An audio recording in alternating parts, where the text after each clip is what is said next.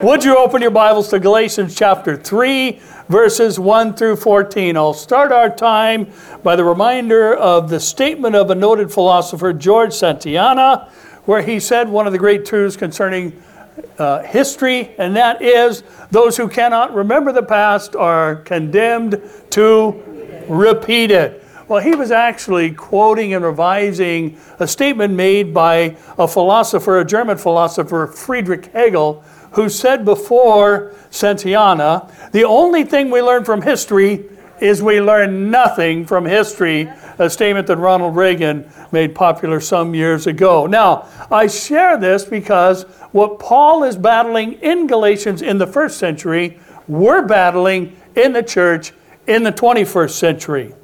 His two-chapter effort to establish his credentials and therefore authority as an apostle equal to Peter, James, John, and the others has launched him now into the reason for doing so. The gospel was being amended. There were additions being made by some that were being forced upon the Galatians, and they were buying into it and believing it. And listen, we are saved by grace through faith, period, end of sentence. Amen. Amen?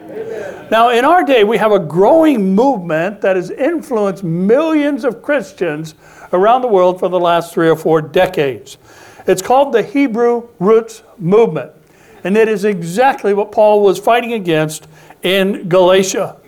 Now, followers of the Hebrew Roots Movement believe that all believers in Christ are obligated to follow the law of Moses, the Jewish laws and practices from the Pentateuch, or the books of Moses. Now, in some groups, now get this, in some circles within the Hebrew Roots Movement, they equate rabbinic interpretations of Scripture and rabbinic writings to being equal with Exodus, Leviticus, and Deuteronomy, or the Scripture of God, Numbers as well, that records the law of Moses. Now, they believe that since Jesus said he didn't come to destroy the law, that his death and resurrection actually renewed the law, and Christians should follow the Mosaic law. Therefore, we need to be eating a kosher diet. We need to meet only on Shabbat or Saturday, the Sabbath. They also believe that the Old Testament is the lens through which New Testament Christians should view life and live accordingly. And many of them say there's no such person as Jesus. There is only Yeshua. And if you don't say Yeshua, you're talking about a fictional character. Well, Jesus, Jesus, Jesus, Jesus, Jesus, Jesus, Jesus, Jesus, Jesus, Jesus, right? That's who saved me. That's who shed his blood on the cross for me. And yes, in Hebrew, his name is Yeshua, but we don't speak Hebrew. We speak English here, and his name is Jesus. Amen? Amen. Now, I don't know. I would be very careful about saying the name of Jesus means nothing when it's the name above every other name by which one can be saved. Now, Paul would address this issue in other letters, to Colossae, as well as the one to Romans. In Colossians 2, 16 to 17, regarding the kosher diet, he said, "So let no one judge you in food or drink, regarding the festivals of Israel, or regarding a festival, or a new moon, or Shabbat, or Sabbath, which are a shadow of things to come, but the substance is of Christ." Here's what Paul's saying. Everything in the Old Testament was pointing to Jesus. All the festivals, all the new moons that timed the festivals, all the restrictions that were dietary were all pointing to Jesus. Regarding Shabbat, he said in Romans 14:5, one person esteems one day above another, another esteems every day alike. Let each be what? Fully convinced. Where? In your own mind. In other words, under your own convictions. Listen, there are those who say that the church needs to meet on Shabbat. The church needs to meet on the Sabbath. The church has never met on Saturday. The church has always met on Sunday. Do you know why? Because early in the morning on the first day of the week, the King of Heaven rose from the dead and is alive forevermore. And if he rose on the first day of the week, we ought to meet on the day he rose from the grave. And indeed, we do. Somebody say, Amen. Now, Paul likened any work, including circumcision or eating a kosher diet, to the simple gospel message was equivalent to turning away from Christ. Remember, he said, I marvel that you're turning away from him. Turning away from him who called you into the gospel of the grace of Christ. Now, Paul, even last week, mentioned that Peter had to be rebuked because he was doing the same thing. He was misrepresenting the gospel by scooting over to the kosher table when certain Jews arrived from Jerusalem. Now, Paul, in this instructional portion of this text, remember, this has been dubbed a mini book of Romans, which is a major doctrinal dissertation. We have a mini one here this morning, and I know many of you are excited about having a doctrinal dissertation today.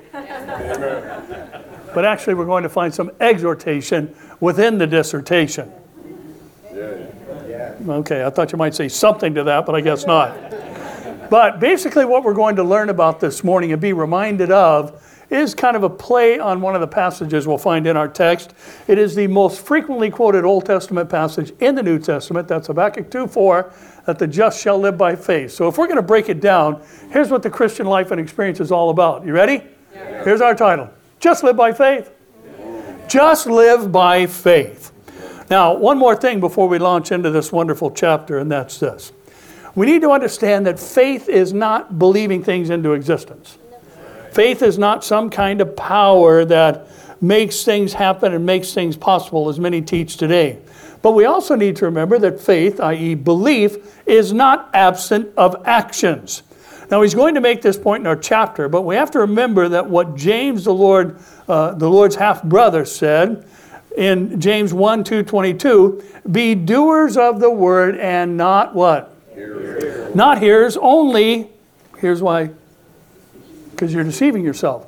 If you think that you can just simply hear what God has to say and not do what God has to say, you're self-deceived. He would go on in chapter 2, 19-20 and say, you believe there is one God, as he continues to make his point, you do well. And then he says this. How about this for a punch in the nose? Even the demons believe and tremble. But do you want to know, O foolish man, that faith without works is dead? Listen, nowhere does the Bible teach or say or imply that once we get saved, we ought to sit around and wait for Jesus to come get us off this giant dirt clod. We're told we need to be working. Right. Will work save us? No, but we still need to be working. Thus, we need to occupy until he comes. Now, Paul is going to make the case that adherence to the law is not among the works that we are to occupy ourselves with until the Lord comes. We just rather live by faith. Now, there's again a hint of play on words on the passage we'll encounter this morning, but our text is a bit of a heavy. So I've lightened up our points a little bit this morning, and all three of them I'm going to kind of play Captain Obvious. They're things you already know, but we need to put them in point form this morning. So are you ready? All right, let's do it. Stand and read with me, please. Galatians chapter 3. We'll start with verses 1-5 and be reminded, just live by faith. Verse 1. O foolish Galatians, who has bewitched you that you should not obey the truth, before whose eyes Jesus Christ was clearly portrayed among you as crucified? The only thing I want to learn from you, did you receive the Spirit by the works of the law or by the hearing of faith? Are you so foolish, having begun in the Spirit, are you now being made perfect by the flesh? Have you suffered so many things in vain, if indeed it was in vain? Therefore, he who supplies the Spirit to you and works miracles among you, does he do it by the works of the law or by the hearing of faith? And Lord, we thank you for this magnificent text this morning. Thank you that you gave Paul the mind you gave him, and then you enhanced that by guiding him to write by your Spirit. So Lord, give us ears to hear what your Spirit is saying this morning, and remind us not only that we just live by faith when we come to the saving grace and knowledge of your Son, our Savior, but that continues in our lives, and it manifests itself in the form of doing good and the other things we'll talk about today. So, Lord, again, we ask your blessing on this time, and that which is spoken and that which is heard. In Jesus' name, amen. You may be seated. Now, again, this is a predominantly Gentile church that is being written to and Paul speaking to, yet it's being influenced by Judaizers to adhere to the law of Moses. Now, Paul said This is foolishness. And he even said, this is so bizarre, it's like somebody cast a spell on you. And that's why he chose the word bewitched. He said it's so contrary to what you learned. It's so contrary to what you actually knew and heard from me. Somebody must have put some kind of hex on you or something. And obviously he's being a bit facetious, because a Christian cannot be possessed by a demon. Hello? Amen. A Christian cannot be possessed by a demon, but they can harass us from time to time. But greater is he who is in us than he who is in the world. Amen? Now, he says to them, here's the one thing I want to know. Did you receive the Holy Spirit because you were obedient to the law, or because of your hearing by faith in the Word of God? Now, obviously, he knows the answer. He says, are you so foolish to believe that having begun in the Spirit, you're going to move on to maturity, that's what the word perfect means, by the flesh? He says in verse 4, listen, you guys have suffered for committing your lives to Christ. Was all that for nothing because you're negating it by getting yourself back under the law and listening to the Judaizers and forcing others to be circumcised? Now, Paul then, in combining verse 1 and verse 5, draws himself into his argument, where he states in verse 1 what he stated back in chapter 2, verse 20, that I have been crucified with Christ. It is no longer I who live, but Christ lives in me. And the life that I now live in the flesh, I live by what? Faith. In who? The Son of God, who loved me and gave himself for me. Now listen, here's what Paul is saying in verse 5 in particular. The scars on my back from all the beatings, the damage to my face from the stoning, these things that I portray in my physical presence to you, that I am crucified with Christ, to say nothing, verse 5, of the miracles that were worked by the Spirit through me. Was that because I obeyed the law, or is that because I heard the word by faith? Well, obviously it's through the word of faith. Now, here's something interesting. The word bewitched means to fascinate by false representations. Now, if there is a false representation, that means there has to be a false representative or a false teacher. There's that Captain Obvious thing I was talking about earlier. Now, Peter said this about false teachers, and I believe it relates back to this whole experience in Galatia, and when in Antioch he was doing the things that he did that he had to be rebuked for. For when they speak great swelling words of emptiness, speaking of false teachers, they allure through the lust of the flesh, through lewdness, the ones who have actually escaped from those who live in error. While they promise them liberty, they themselves are slaves of corruption. For by whom a person is overcome, by him he is also brought into bondage. For if after they have escaped the pollutions of the world through the knowledge of the Lord and Savior Jesus Christ, they are again entangled in them and overcome, the latter end is worse for them than the beginning. For it would have been better for them not to know the way of righteousness than having known it to turn from the holy commandments delivered to them. But it has happened to them according to a true proverb. A dog returns to his own vomit, and a sow having washed in her wallowing in the mire. Now, listen, my apologies for saying the word vomit right before lunch, because you shouldn't say vomit when you're going to eat pretty soon. So vomit is just not something you should be bringing up, especially when you're going to eat, and you don't want to vomit after you eat. So I'm not even going to mention vomit anymore, okay? Now, one thing, I'm sorry, honey. One thing we need to recognize about what Peter said is that the lusts of the flesh are not limited to sexual passions and desires. The word lust simply means to long for forbidden things. Now, one reason that the Hebrew roots movement and false representatives in Galatia are able to gather a following is because obedience to the law satisfies the flesh's desire to be worthy to be saved. In other words, of course the Lord saved me. I've earned it. Of course the Lord saved me. I've been obedient. And Peter also likens returning to a works righteousness form of salvation to the dog returning to its own vomit. and to a cleaned up pig wallowing in the mire or the mud once again. And he says it's better to have been ignorant of the truth than to deliberately represent it. Now, again, our text is deep and heavy, so our comments this morning are light in the points, that is. So here it is. You ready? Yes. Listen, if you have to become worthy to be saved, we're all in big trouble. If you have to become worthy to be saved, we're all in big trouble. Did somebody say amen over here? I just want to make sure. Now, remember James, who said faith without works is dead. He also said this in 2:10. Whoever shall keep the whole law yet stumble in one point is guilty of what? In other words, if you only break one law, you then are a lawbreaker. Now, James is saying this. If you sin one time in your whole life, you're going to hell. I mean, that's what he's saying, right? If you're condemned, where are you going?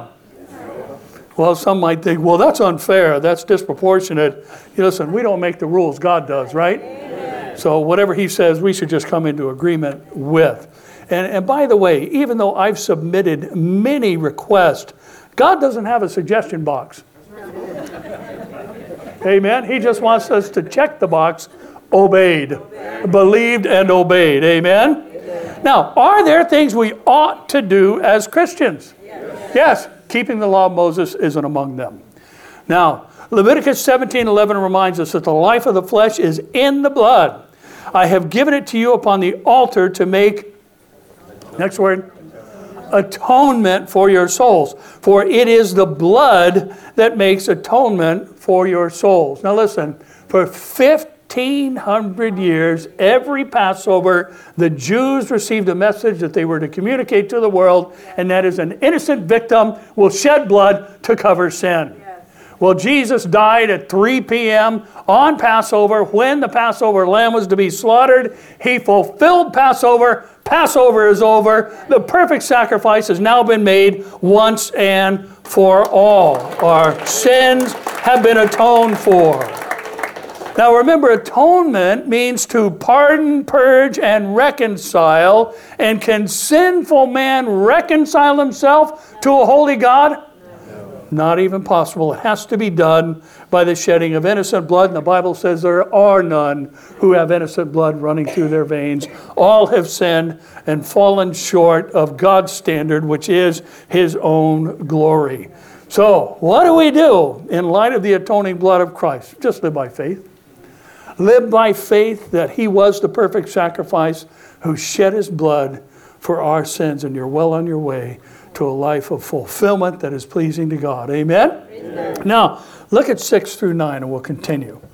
Just as Abraham believed God and it was accounted to him for righteousness, therefore know that only those who are of faith are sons of Abraham. And the scripture, foreseeing that God would justify the Gentiles by faith, preached the gospel to Abraham when? Beforehand, saying, in you all the nations shall be blessed. So then, those who are of faith are blessed with believing Abraham.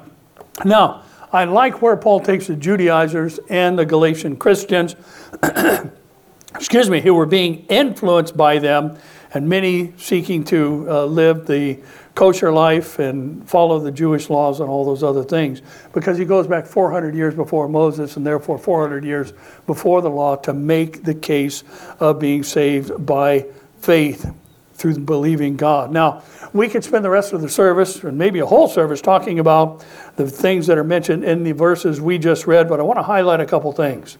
The first is this, in Genesis 11:31. And Terah took his son Abram, Abram means high father, and his grandson Lot, the son of Haran, and his daughter, we call her Sarai, her name is actually Sarai, his son's Abram's wife, and they went out with them from Ur of the who?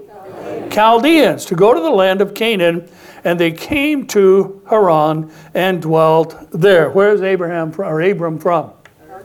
He's a Chaldean. Now, the first thing we need to draw our attention to is that Abram, being a Chaldean, is a Gentile. There was no such thing as an Israelite, because from Abraham came Isaac, from Isaac came Jacob, or Jacob, whom God renamed Israel, who later would be renamed the Jews, or they become known as the Jews after the Babylonian captivity, because the vast majority of Babylonian captives were from the tribe of Judah, so they began to be referred to as Judah, Jews. Now, Abraham was not a Jew. Amen. Hello? Abraham was not a Jew. Listen, Abraham believed God, and it was accounted unto him for righteousness. A Gentile is simply a non-Jew in the Old Testament. A Gentile in the New Testament is a non-believer of any nationality or ethnicity. Now, that means Noah, who lived before Abraham, was not a Jew. Enoch, who lived before Noah, was not a Jew. Yet, Genesis 6:8 says, but Noah found what? Grace in the eyes of the Lord. Hebrews 11:5 points back to Genesis. In chapter 5 of Genesis, where there's a genealogy given of descendants from Adam to Noah, we're told he's actually the seventh from Adam. In Hebrews 11:5, by faith, Enoch was taken away so that he did not see death and was not found, because God had taken him. Before he was taken, he had this testimony that he what? He pleased God. Verse 6 of the same chapter says, for without faith it is impossible to please God, for he who comes to God must believe that he is, and that he is a rewarder of those who diligently seek him. So Enoch was taken because he was a man of faith. Faith is defined as believing God. So, two Gentiles, saved by faith. Noah lifted above the wrath of God. Enoch just supernaturally translated, maybe in a moment, in a twinkling of an eye, into the eternal realm by God himself. Elijah would get an interesting ride to heaven out of the natural to the eternal realm himself later on. Now, the point Paul makes is that the Judaizers keep trying to make Gentiles into Jews when God was saving Gentiles before they ever were Jews. And he was saving them because they were believing God. Now, the other fact I would like to draw our attention to is from the context of verse 6 and the statement made there about believing God and having righteousness placed into Abram's account, or Abraham's account. By the way, Abram means high father. And just continue thinking about that, and then we'll read this and see why God changed his name to Abraham. After these things, after the situation where Abram rescued Lot and delivered him from Sodom, do not be afraid, Abram, I am your shield and exceedingly great reward. But Abram said, Lord God, what will you give me, seeing I go childless? And the heir of my house is Eliezer of Damascus. Then Abram said, look, you've given me no offspring. Indeed, one born in my house is my heir. And behold, the word of the Lord came to him, saying, this one shall not be your heir, but one who will come from your own body shall be your heir. Then he brought him outside and said, look now toward heaven, count the stars if you're able to number them. And he said to him, so shall your descendants be. And he what? He believed in the Lord, and he accounted it to him for righteousness. Then he said to him, I am the Lord who brought you out of Ur of the Chaldeans to give you this land to inherit it. Now, here's the interesting thing. Abram believed God. What did he believe? He believed that God was going to do something that required a miracle because it was humanly impossible. When he received this promise, he was 75 years old. Now, the Lord changed his name from Abram, high father, to Abraham, which is father of a multitude. Now, if you know the story, how many kids did Abram and later Sarah, she had her name changed too, Abraham and Sarah, how many kids did they have again? 600, right? Something like that. How many did they have? They had one kid. Now, I don't know, maybe it's just me, but if somebody's going to have descendants like the stars in the heavens and the sand of the sea, I think they ought to be having twins and triplets and quintuplets. But they had how many kids? One. Can God bring a multitude of descendants through one child? Absolutely, and we know that he did.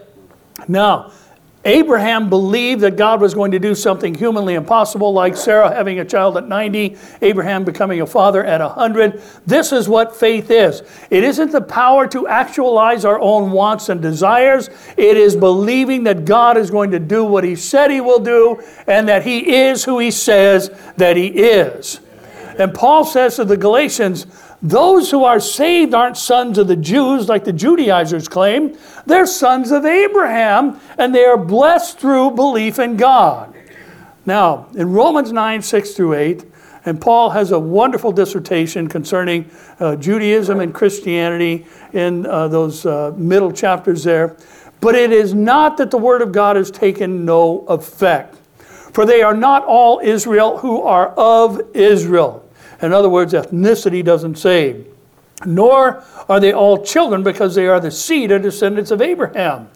But in Isaac your seed shall be called. That is, those who are children of the flesh. These are not children of God, but the children of the promise are counted as seed. Now, remember, Sarah and Abraham decided God was taking too long. Remember? So they came up with a plan. They came up with a plan that was actually culturally acceptable. When a woman was barren, it wasn't unusual to take a handmaid, impregnate her through the husband, and then that child born would actually be born on the knees of the barren woman, and that child, by implication, would become hers. So it was something that was culturally acceptable, but the culturally acceptable isn't elevated against the Word of God ever. Amen. If God said a kid is coming and you two are going to procreate this child, then that's exactly what's going to happen. But remember, this is Abraham's boy.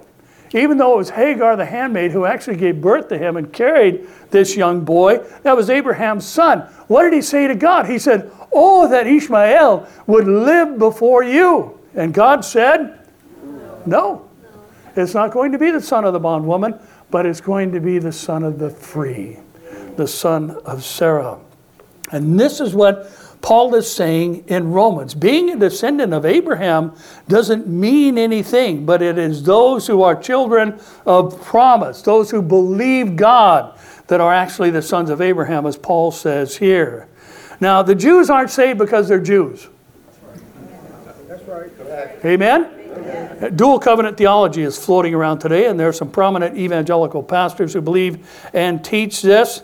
And they're going to run into a big-time problem when they hit John chapter 3, because Jesus had an encounter with a man who was listening to the things that Jesus said, thought they were sounding consistent with Scripture, came to him at nighttime so nobody else would see him, and Jesus says to him, Nick, you're the teacher of Israel? And you don't know you have to be born again? That's what the Scriptures are all about. You must be born again. So the teacher of Israel needs to be born again. So all Israel needs to be born again. Amen. In order to be saved. Amen? Amen? Now, this is why the Hebrew roots movement is so bizarre. And it's nothing more than what Paul was battling in Galatia. We don't need to become Jews to be saved. Hello? We don't need to become Jews to be saved. There's wonderful things in Judaism that are shadows of the things to come, and we need to appreciate them and celebrate them, but we don't have to get under them in order to be saved. Let me also remind us that Paul answered his own argument that would have been on the minds of all ethnic Jewish readers in Romans when he said this, 3:1 and 2, what advantage then has the Jew? Or what is the profit of circumcision? Much in every way. Here's why. Because to them, to the Jews, were committed the oracles of God. The prophets of the Old Testament were Jews. Moses was a Jew. Everything authored in the Old Testament, whatever was written, or whoever actually penned Job, which is believed to be the oldest book of the Bible, was written by a Jew. The initial apostles were all Jews. The Bible, the New Testament, was written by Jews, except for the greatest portion, as far as number of verses and words, which was written by a Gentile, which is Luke, and that is his gospel record and the book of Acts. But the early church, those on Pentecost Sunday, the 120-something in the upper room, were all Jews. Now, Paul is telling the Romans and Galatians these privileges were not a replacement for being saved by faith and believing God. So here's our point. And again, our subject is heavy, so our point is not. You ready? If you can work your way to heaven, your faith must be in yourself. If you can work your way to heaven, your faith must be in yourself. Remember, faith requires an object. You can't just have faith in nothing. You have to trust in something or someone. And I would rather, listen this morning, I would rather trust in the finished work of Christ on the cross than wait and see if my good works outweigh my bad and God is going to let me into heaven. Because I probably already know the answer to that. So do you. Now, I would rather rest in what the blood of Christ has done for me than rely on my memory to do all the things that I'm supposed to do, including the 613 ordinances within the Mosaic Law. I would rather trust that my faith in God has saved me than my faithfulness to His work and words has saved me instead. And listen, where'd you go? Amen. You guys hear this morning? Now listen, we're reminded by Paul in Ephesians 2:8-10 that by grace you have been saved through faith. And that not of yourselves, it is the gift of God, not of works, lest anyone should boast. For we are His workmanship. Now we are created, if anyone is in Christ, they are a new creation. Amen. All things passed away. Yes. All things became new, right? Yes. So what became new? We had new works prepared beforehand that we should walk in them. Now, I am glad I am saved by grace through faith. And I also recognize that if I was saved by works, I could boast about what I'd done. Yeah. I could say, you know what? He saved me because I'm worth saving. No, He saves those that are not worth it. Yeah. Amen? Yeah. I also know that if someone saved by grace through faith, I should walk in the good works that God prepared for me to walk in. But listen close. Here's the point. I also know that if I don't do what I'm supposed to do, I'm still saved. Hallelujah. That's right. Hallelujah. All right, I'm going to go home. Okay, let's put it like this. If you don't do what you're supposed to do, you're still saved by grace through faith. Because Christians mess up. Did I just say cuz? Because Christians mess up. Amen? Christians mess up. And if we didn't earn our salvation, we have works to do, but we're not working to keep it. As long as Jesus is seated at the right hand of majesty on high, our salvation is secure. And that is where He is right now. Now listen, let me tell you a little something that I don't think we always recognize, because we think of intercession as praying for other people. Listen, Jesus, according to Hebrews, is seated at the right hand of majesty on high, living daily to make intercession for us. Listen, His presence intercedes for us. It's not that He's talking about us all day. God, this is one of mine, this is one of mine, this is one of mine. He's sitting there because the work is finished of saving us, and His very presence at the right hand of majesty on high is our intercession. And we are saved, proven by His presence there. Abraham believed God would do what He said He would do, and into his account was placed the righteousness that would come for all who believe through Christ. Long before there was ever a Moses, long before there was ever a Mosaic law. If you believe works can save you, then your faith, or the object of your faith, has to be in yourself and not in God. Amen? Amen. Now, 10-14. For as many as are of the works of the law are under the curse. For it is written, cursed is everyone who does not continue in, what's the next word? All things. There's the James saying, offended one point, guilty of all. Which are written in the book of the law to do them. But that no one is justified by the law in the sight of God is evident, for, here's the quotation of Habakkuk 2:4, the just shall live by faith. Yet the law is not of faith, but the man who does them shall live by them.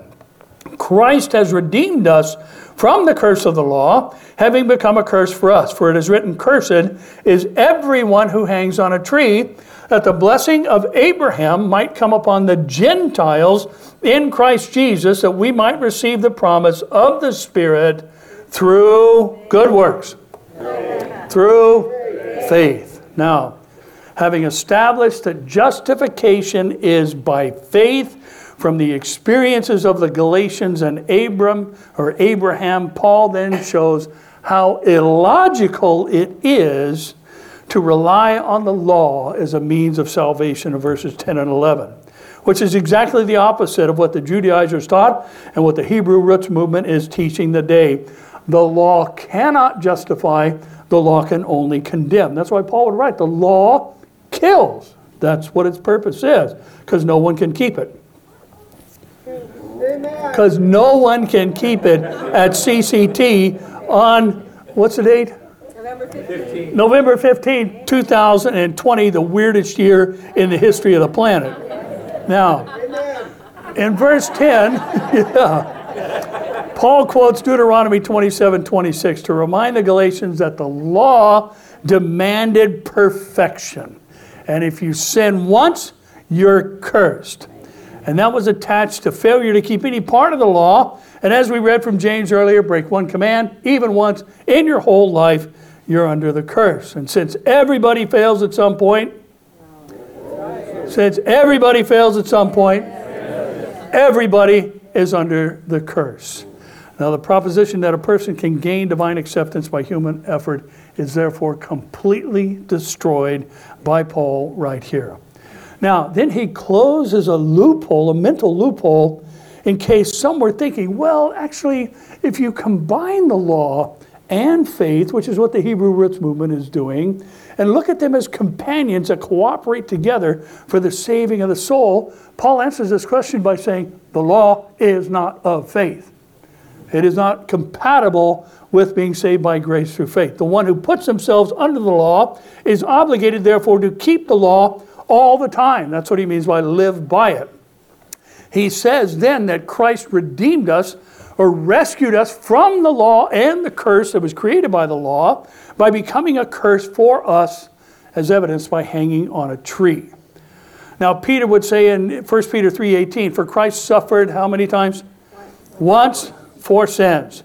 The just, that's him. For the unjust, that's us. That he might bring us to God, being put to death in the flesh, but made alive by the Spirit.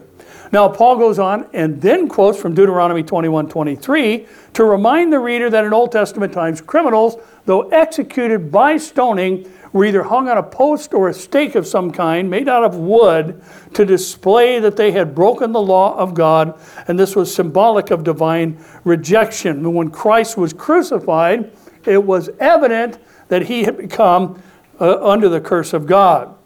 Now, hanging on a cross was a great obstacle of faith for the Jews, as it is today, but it shouldn't have been then, nor should it be now. Here's why. You want to know why? Yeah. Isaiah 53.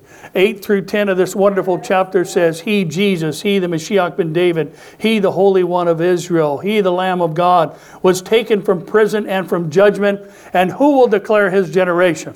For he was cut off, a Hebraism for killed, from the land of the living. For what?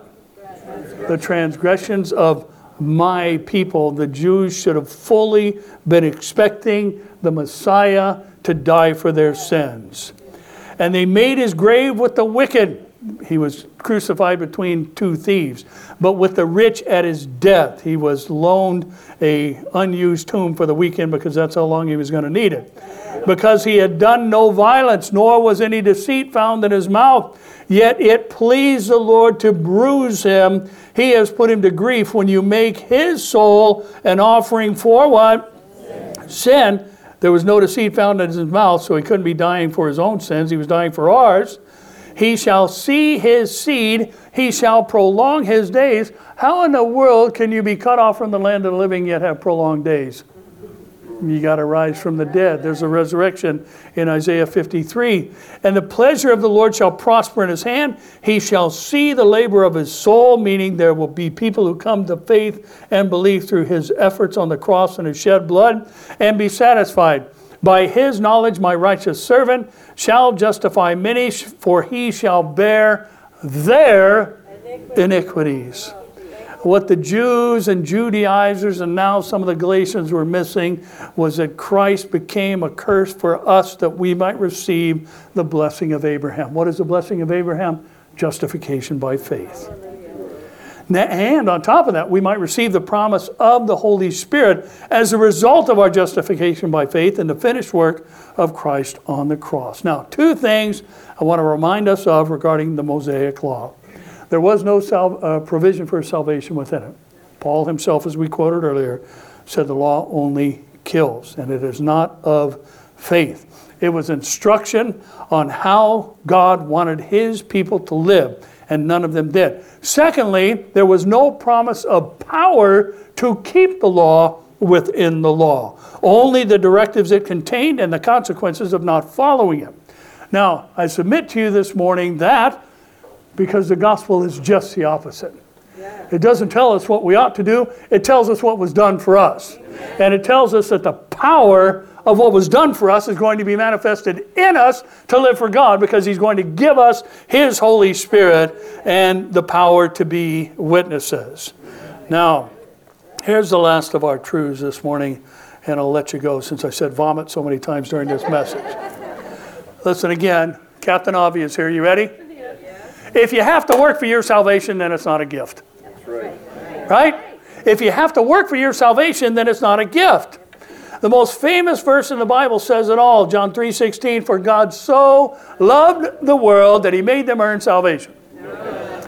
No, that he what? Gave. Who?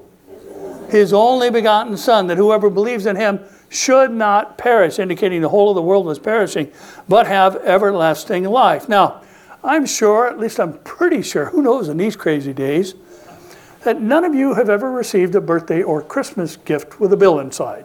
At least I hope not, right? Because then it's not a gift, then it's a purchase. Now think about this. Acts 20:28, take heed to yourselves and to all the flock, among which the Holy Spirit has made you overseers, to shepherd the church of God, which he did what?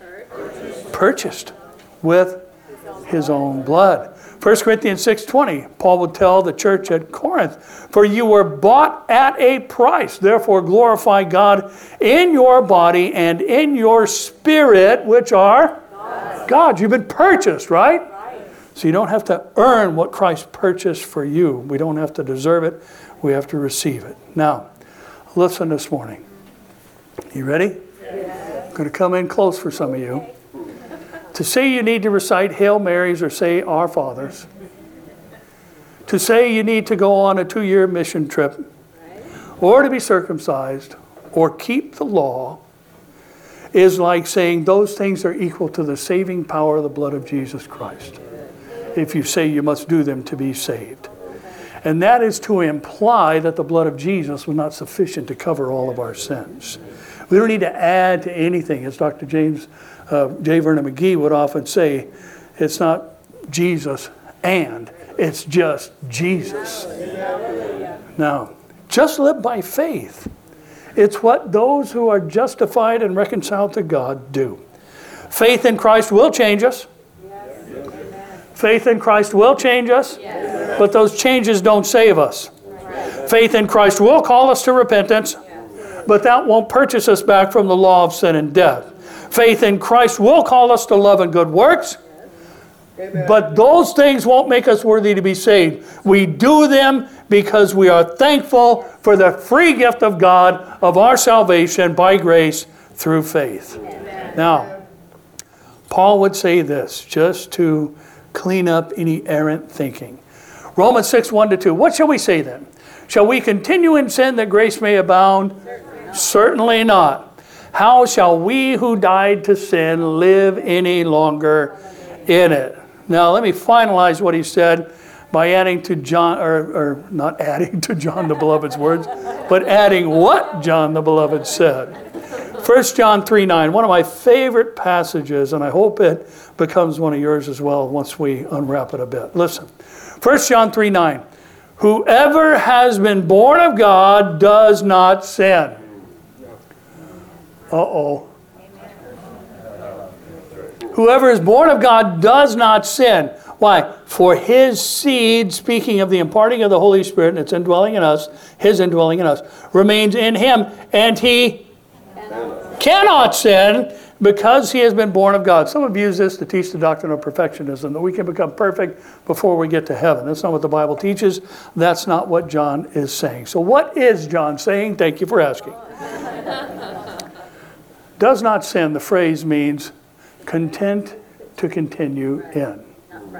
In other words, he who is born of God is not content to go back to vomit, to wallow in the mire in the things that they used to do. You lose your sense of contentment. And listen, I was thinking back this morning, and it just kind of came in at the end of first service in one of those this just in kind of things that happens hopefully every time somebody speaks on behalf of the Lord. I was thinking back to how God has changed me. And I've shared with you many times my experiences and what a vile human being I was before God saved me. But I think one of the most wonderful things about all of this is to think God saw me as such a mess. One who had dedicated their life to Him at 12 years old, lived for Him, told everybody about Jesus for years until I started drinking. And yet God looked down from heaven and saw somebody who didn't only wallow in the mire, they liked the mire, they stayed in the mire, they drank and ate vomit all the time, figuratively speaking. And God said, I like him. I want him. I want to pick him. And you know why I think God said, I want to use this guy? Because he saw from heaven in his sovereignty, this guy's all in. Even he's all in for the wrong things, but he's all in whatever he does. And I want somebody that's all in for me. And when I change him, he's going to be all in. And listen, it wasn't easy getting away from some of the things. I've told you before, I'll repeat it for those who are new. I've had asthma since I was 6 years old, so I started smoking to cure it. And when the Lord got a hold of me, and listen, I could not imagine not drinking for the rest of my life. I couldn't even fathom the thought. It was something I completely saw as humanly impossible. Couldn't be happening. I drank every day, all day. For 10 years of my life, that's how I lived my life. It cost me my marriage. My wife left me, and rightfully so. And our son never would have been born, but God. Amen. I just couldn't imagine. It was too big. It wasn't possible. But when the Lord got a hold of me, I put the cigarettes down, never picked them up again. Immediately, instantly, permanently. I had an experience that I'll explain to you in a few moments where I got off of alcohol, and I thought, okay, well, here's how I'm going to stay off alcohol. I'm going to get high every day. So that's what I did. I smoked pot every single day, all day, every day, just like I used to drink. But at least I'm not drinking. How did I stop drinking? Some of you are old enough to remember commercials on TV for a place that has now become illegal, and maybe somebody even got arrested, called Raleigh Hills Hospital. Yeah. Anybody ever remember Raleigh Hills? Yes. Anybody remember those? Well, let me tell you about Raleigh Hills. I know because I went there. They had a 2-week program. The second week was interesting. They would pump you up full of vitamins, get you healthy in a physical condition, and they would put you in a room where it was quiet and there was a movie screen, and they put your headphones on and they give you biofeedback stuff. I'd sit there and listen to waves crashing and birds singing and creeks rumbling, and it was just, putting me in a positive state of mind. That was after week 1. That was week 2. You know what they did in week 1? 7 days straight. You ready for this? It's coming, so just say yeah. Here was my day for 7 straight days.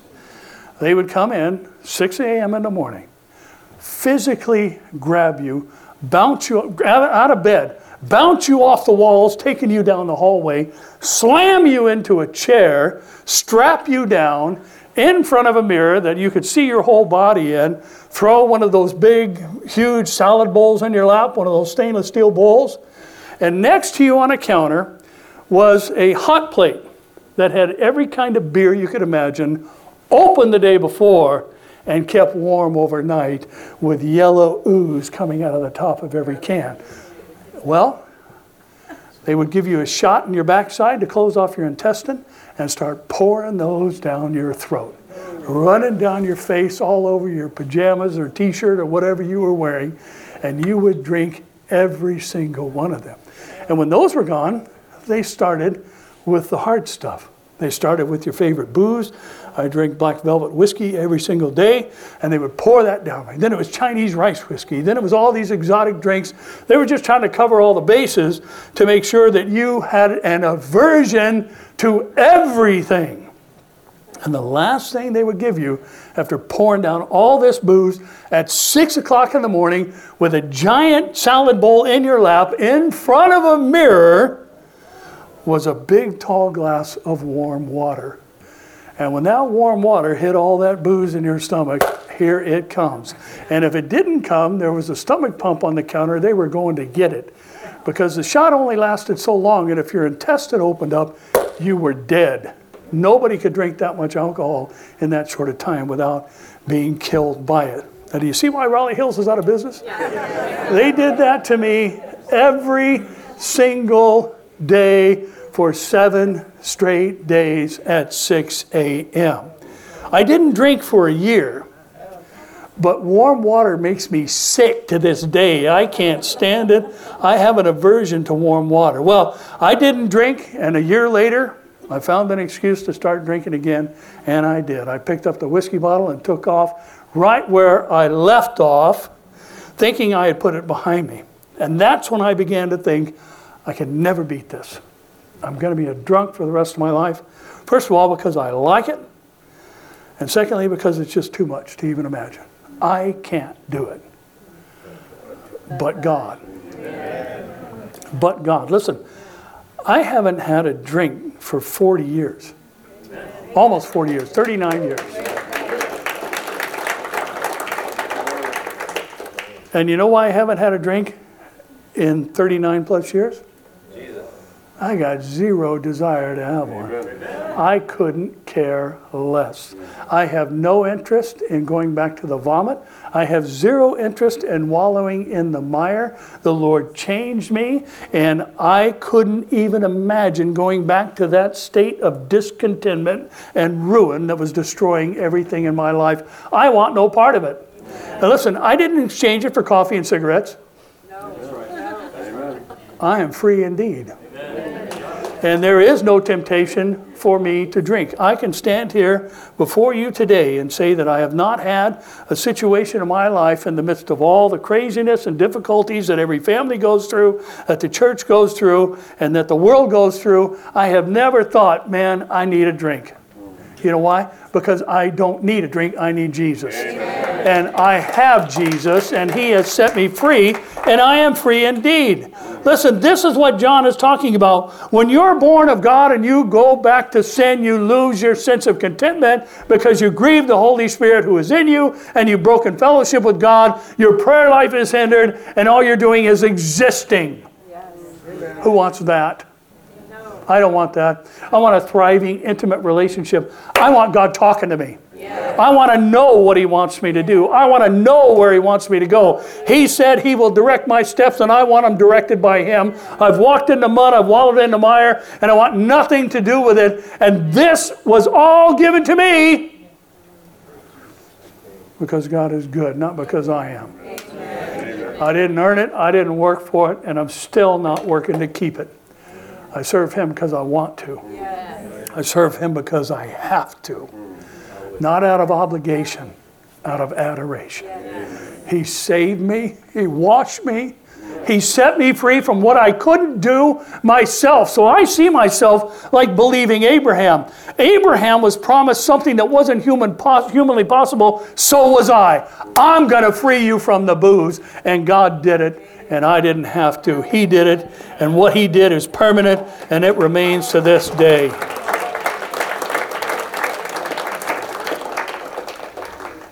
Just live by faith. Just live by faith. God's always right. We established a few weeks ago He's smarter than we are. Like way smarter. Boy, if that's not the understatement of all eternity. He's way smarter than we are. Amen? So therefore, He has to always be right. His plans are always best. They're better than ours. So let's just live by faith. Amen. Faith in Him who has saved us. Faith in Him who guides us. Faith in Him who indwells us. Amen? Amen. Father, we are grateful again for your word today. Thank you for this beautiful book of Galatians. Thank you for the depth that is there. Thank you for the truths that we can glean. And Lord, we're grateful this morning for these truths, that they are not exclusive to an individual or ethnic group, but they are true for all. It doesn't matter our past life experience or the depth of our wallowing in the mire. Lord, you can pick up, and as it has been said, you save from the utmost to the guttermost and everyone in between. You can pick the drunk up out of the gutter. You can set the heroin addict free. You indeed can save and transform instantaneously and permanently, because that's the business you're in. So we thank you, God, that the one who says a 100-year-old can father a child and a 90-year-old can give birth to it and create from one descendants like the stars of heaven and like the grains of sand on the sea, has said to us, I will never leave you nor forsake you. So we thank you for these things today. And I pray, Lord, should there be any who have been casual in their commitment or half-hearted or maybe not even committed at all, have a relationship with going to church and not with the head of the church, Jesus, I pray that that change today. And Lord, we thank you for the sin-breaking power of the blood of Christ, that we're just not positionally justified, we are practically saved as well. We thank you for these truths today. And we thank you for this great book and all the wonderful things we've experienced thus far. Help us, Lord, to remember these things, we pray, and just live by faith.